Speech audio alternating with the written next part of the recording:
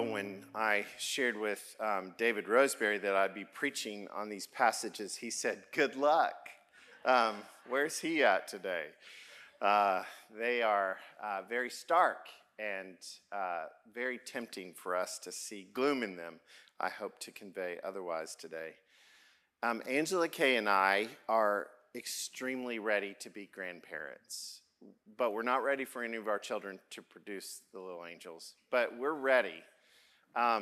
In fact, we are, jealous of our friends who are having kids and they're swapping pictures, and we think, won't that be great? One of my friends says, grandparenthood is redemption because it's all the fun and none of the challenge, right? We've picked out our names. I want to be called Poppy, and her name is Angela Kay. For short, we call her AK. I said, why not call you KK? Because they're not going to be able to say AK. She voted that down. We love holding babies. We're so prepared for this and really excited about one day if that's God's gift to us. Because the best thing about being a grandparent is you get to send them home. You get to say, here you go, bye-bye. Come and see me again. In many ways, grandparenting is what modern 21st century Western people like us think of as God. There's a great quote by C.S. Lewis, and he once said this, and I'll have it up on the screen. What would really satisfy us would be a God who said of anything we happen to like doing, what does it matter so long as they are contented?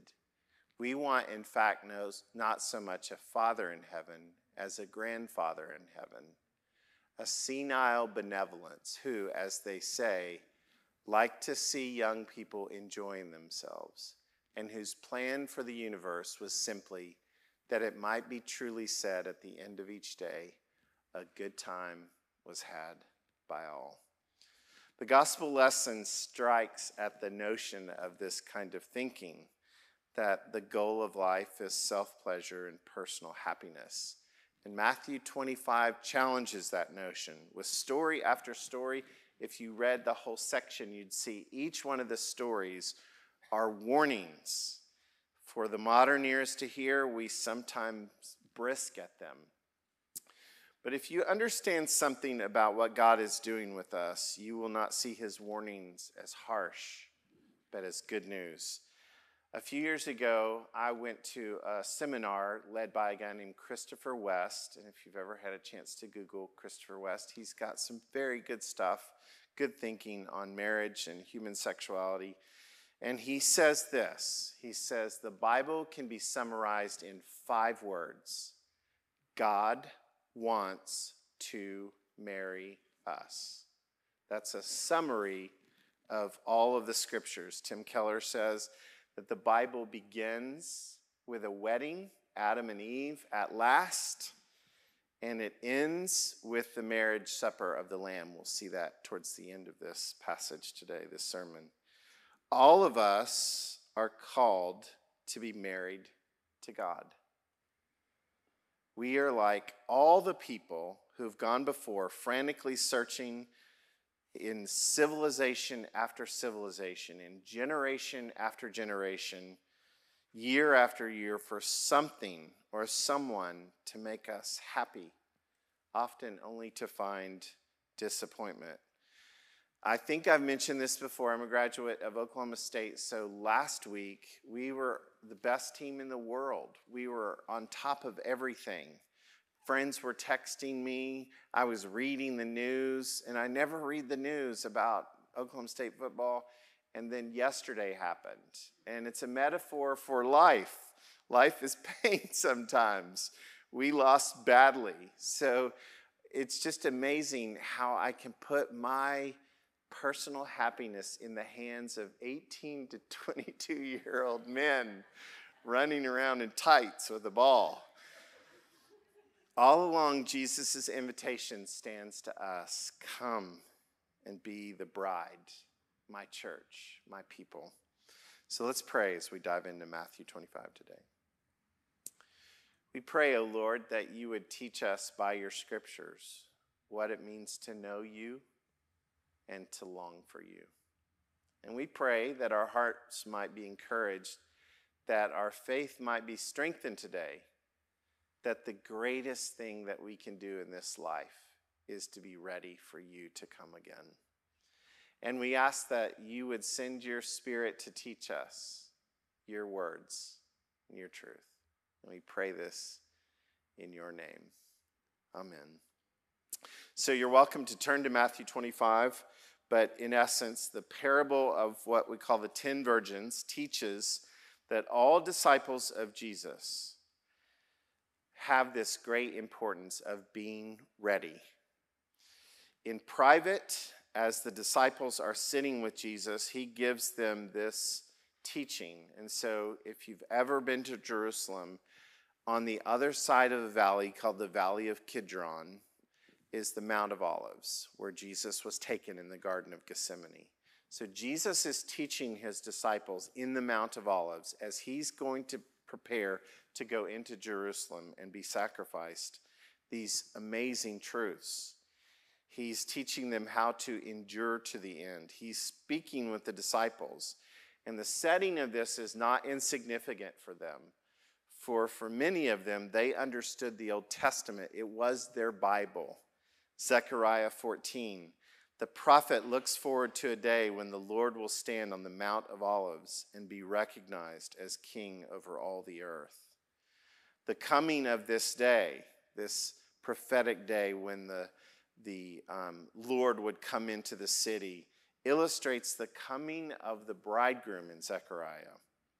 No doubt Jesus' words had profound meaning. We often lose this because as modern Christians, we're often very just not well-versed in the Old Testament prophets. I would commend to you the Bible Project. I don't know, raise your hand if you've ever watched, a number of you.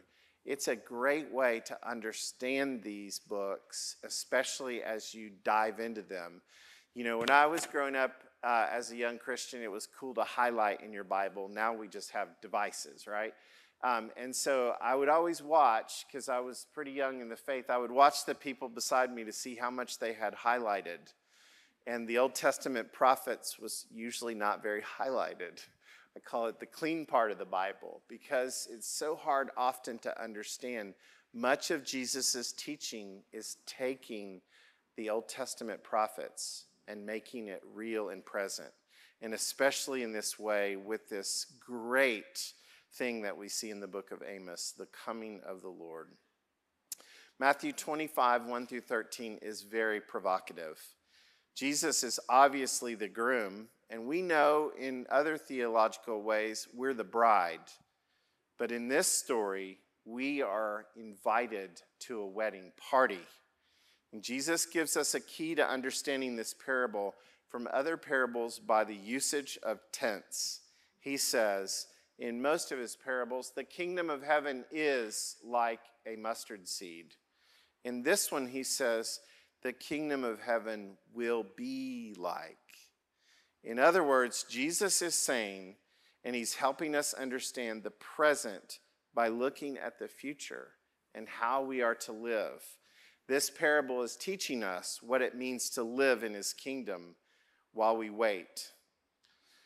It will be this contrast between two bridal parties, the 5 wise ones and the 5 foolish ones. And the temptation is to look upon this, and even as I read it, I feel this sting. The temptation is to look upon it in terms of morality, about how the selfish bridesmaids didn't share the oil with the ones coming out ahead. One commentator says it this way: aren't we told and have modeled for us throughout the scriptures that we are to share our resources with one another? Yet here, half the bridesmaids refuse to help the other half. This is definitely not what Jesus wants to take away from this story. Now, all of us who are nice Texans know if someone doesn't have enough oil, well, honey, use some of mine. This is not what Jesus is getting at. Rather, the story is an invitation towards preparedness, not the sharing of resources. So I want to flesh out 3 simple salient points for us today. First, we don't know when Jesus will come. When I was in college, one of the churches I went to told me that Saddam Hussein was the Antichrist and he was rebuilding Babylon. And we should expect in my lifetime his return, the return of Jesus and the end of Saddam Hussein.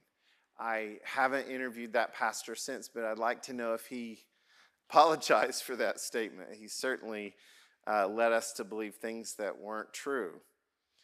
Often we wait in anticipation for the return of Jesus, not knowing when it would come.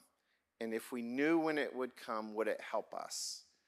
In the Thessalonians passage, earlier in the passage, Jesus challenges some of the Christians by saying, you think he's immediately coming. You've stopped working. You've stopped doing things. Be ready. Be prepared. In this story of Matthew 25, it is expected that the bridesmaids would await the arrival of the bridegroom and greet him with a procession of light in the darkness. That's a pretty customary near ancient practice in weddings. Presumably, the bridesmaids are waiting either at the bride's home for the groom to come or at the groom's home to go get her and take her to the groom's family where the wedding would take place. All these bridesmaids have lamps, and they're all waiting with their lamps in eager expectation of the groom's appearance. Jesus previously to this section gave a warning. Therefore, you also must be ready, for the Son of Man is coming at an unexpected hour. And this, friends, it is the tension of the Christian life. Being ready for something you don't know will happen. It's an unexpected reality that Jesus will come when we know not. And the basis of our faith is God's promises that he will not leave us or forsake us, and that he will come again. This is what it means to be people of hope. About 7 years ago, the diocese I'm a part of, Christ Our Hope, we chose a name. You don't get to do that often in things like this. So Church of the Resurrection, a few people chose that name a while ago.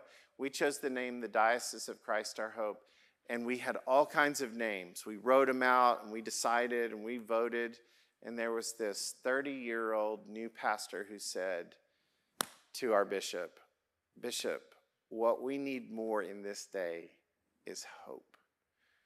And that removed all the other names. How could we not, after that statement, be the Diocese of Christ Our Hope? Hopefulness is waiting. The basis of our faith is our hope that Jesus will come again. This is what it means to live prepared. It's to exercise hope. I have a young family back in Greensboro, and they said this to me recently. They said, we couldn't decide if we wanted to have children or not. We're afraid of bringing children into this kind of crazy world. And they said, we have decided it is a great defiant act of hope for us to want to have and try to have children and bring them into this world as it is. We are and we become a people of hope when we await in this life his coming. We don't just wait on it like we're waiting on an Uber ride or a delivery. We wait on it actively, pursuing Christ in the midst. So that's the first thing. We don't know when it will occur, but we wait for it. Secondly, this passage teaches us our work and our participation means that we are integrally involved in what happens. Look at the bridesmaids' assigned role in the wedding party to meet the bridegroom.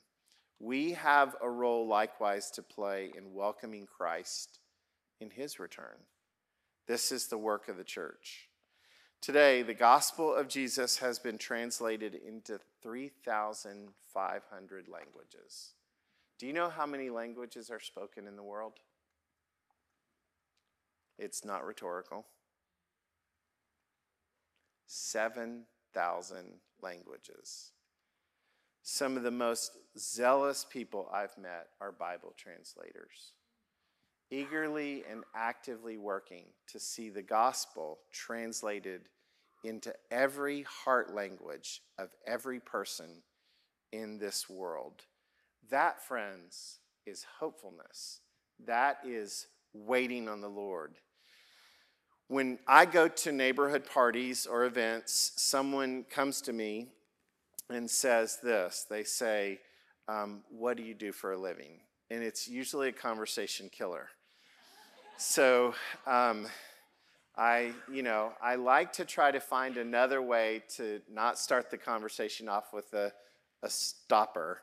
What do you do? I'm a pastor. Great. Move away.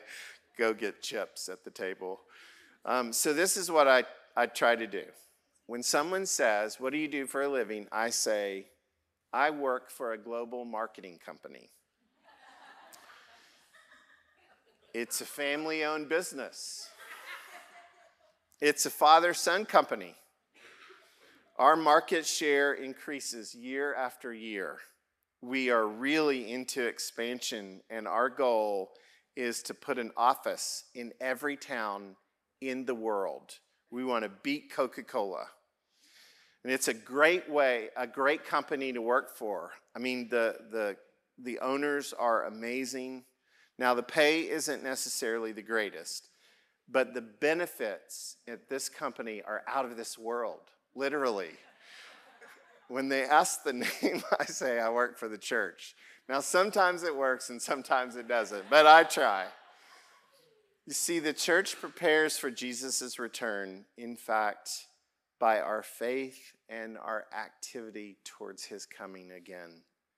Welcoming the stranger, feeding the hungry, visiting the sick and the imprisoned, and making disciples in all the world. That is another defiant act of hopefulness and waiting on the Lord. To watch or be prepared is not passive.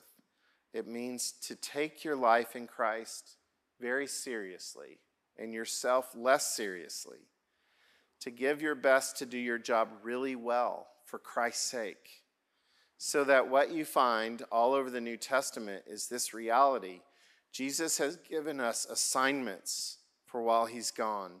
He's given us gifts and opportunities, resources and talents, skills and finances, connections and places of influence, where we are to do our job of waiting and proclaiming with faithfulness and diligence.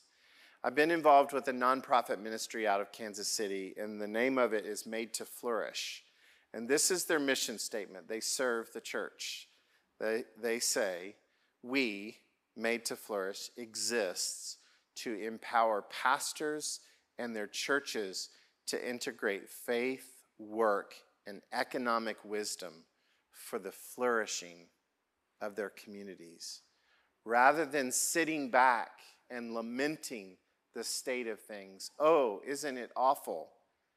Disciples of Jesus who wait on him are actively engaged in changing things. The last thing this passage teaches us is agreeing to be in the bridesmaid party isn't enough, but rather full preparedness is what Jesus is teaching. 5 of the bridesmaids agreed to the wedding party, but they were really not committed to it.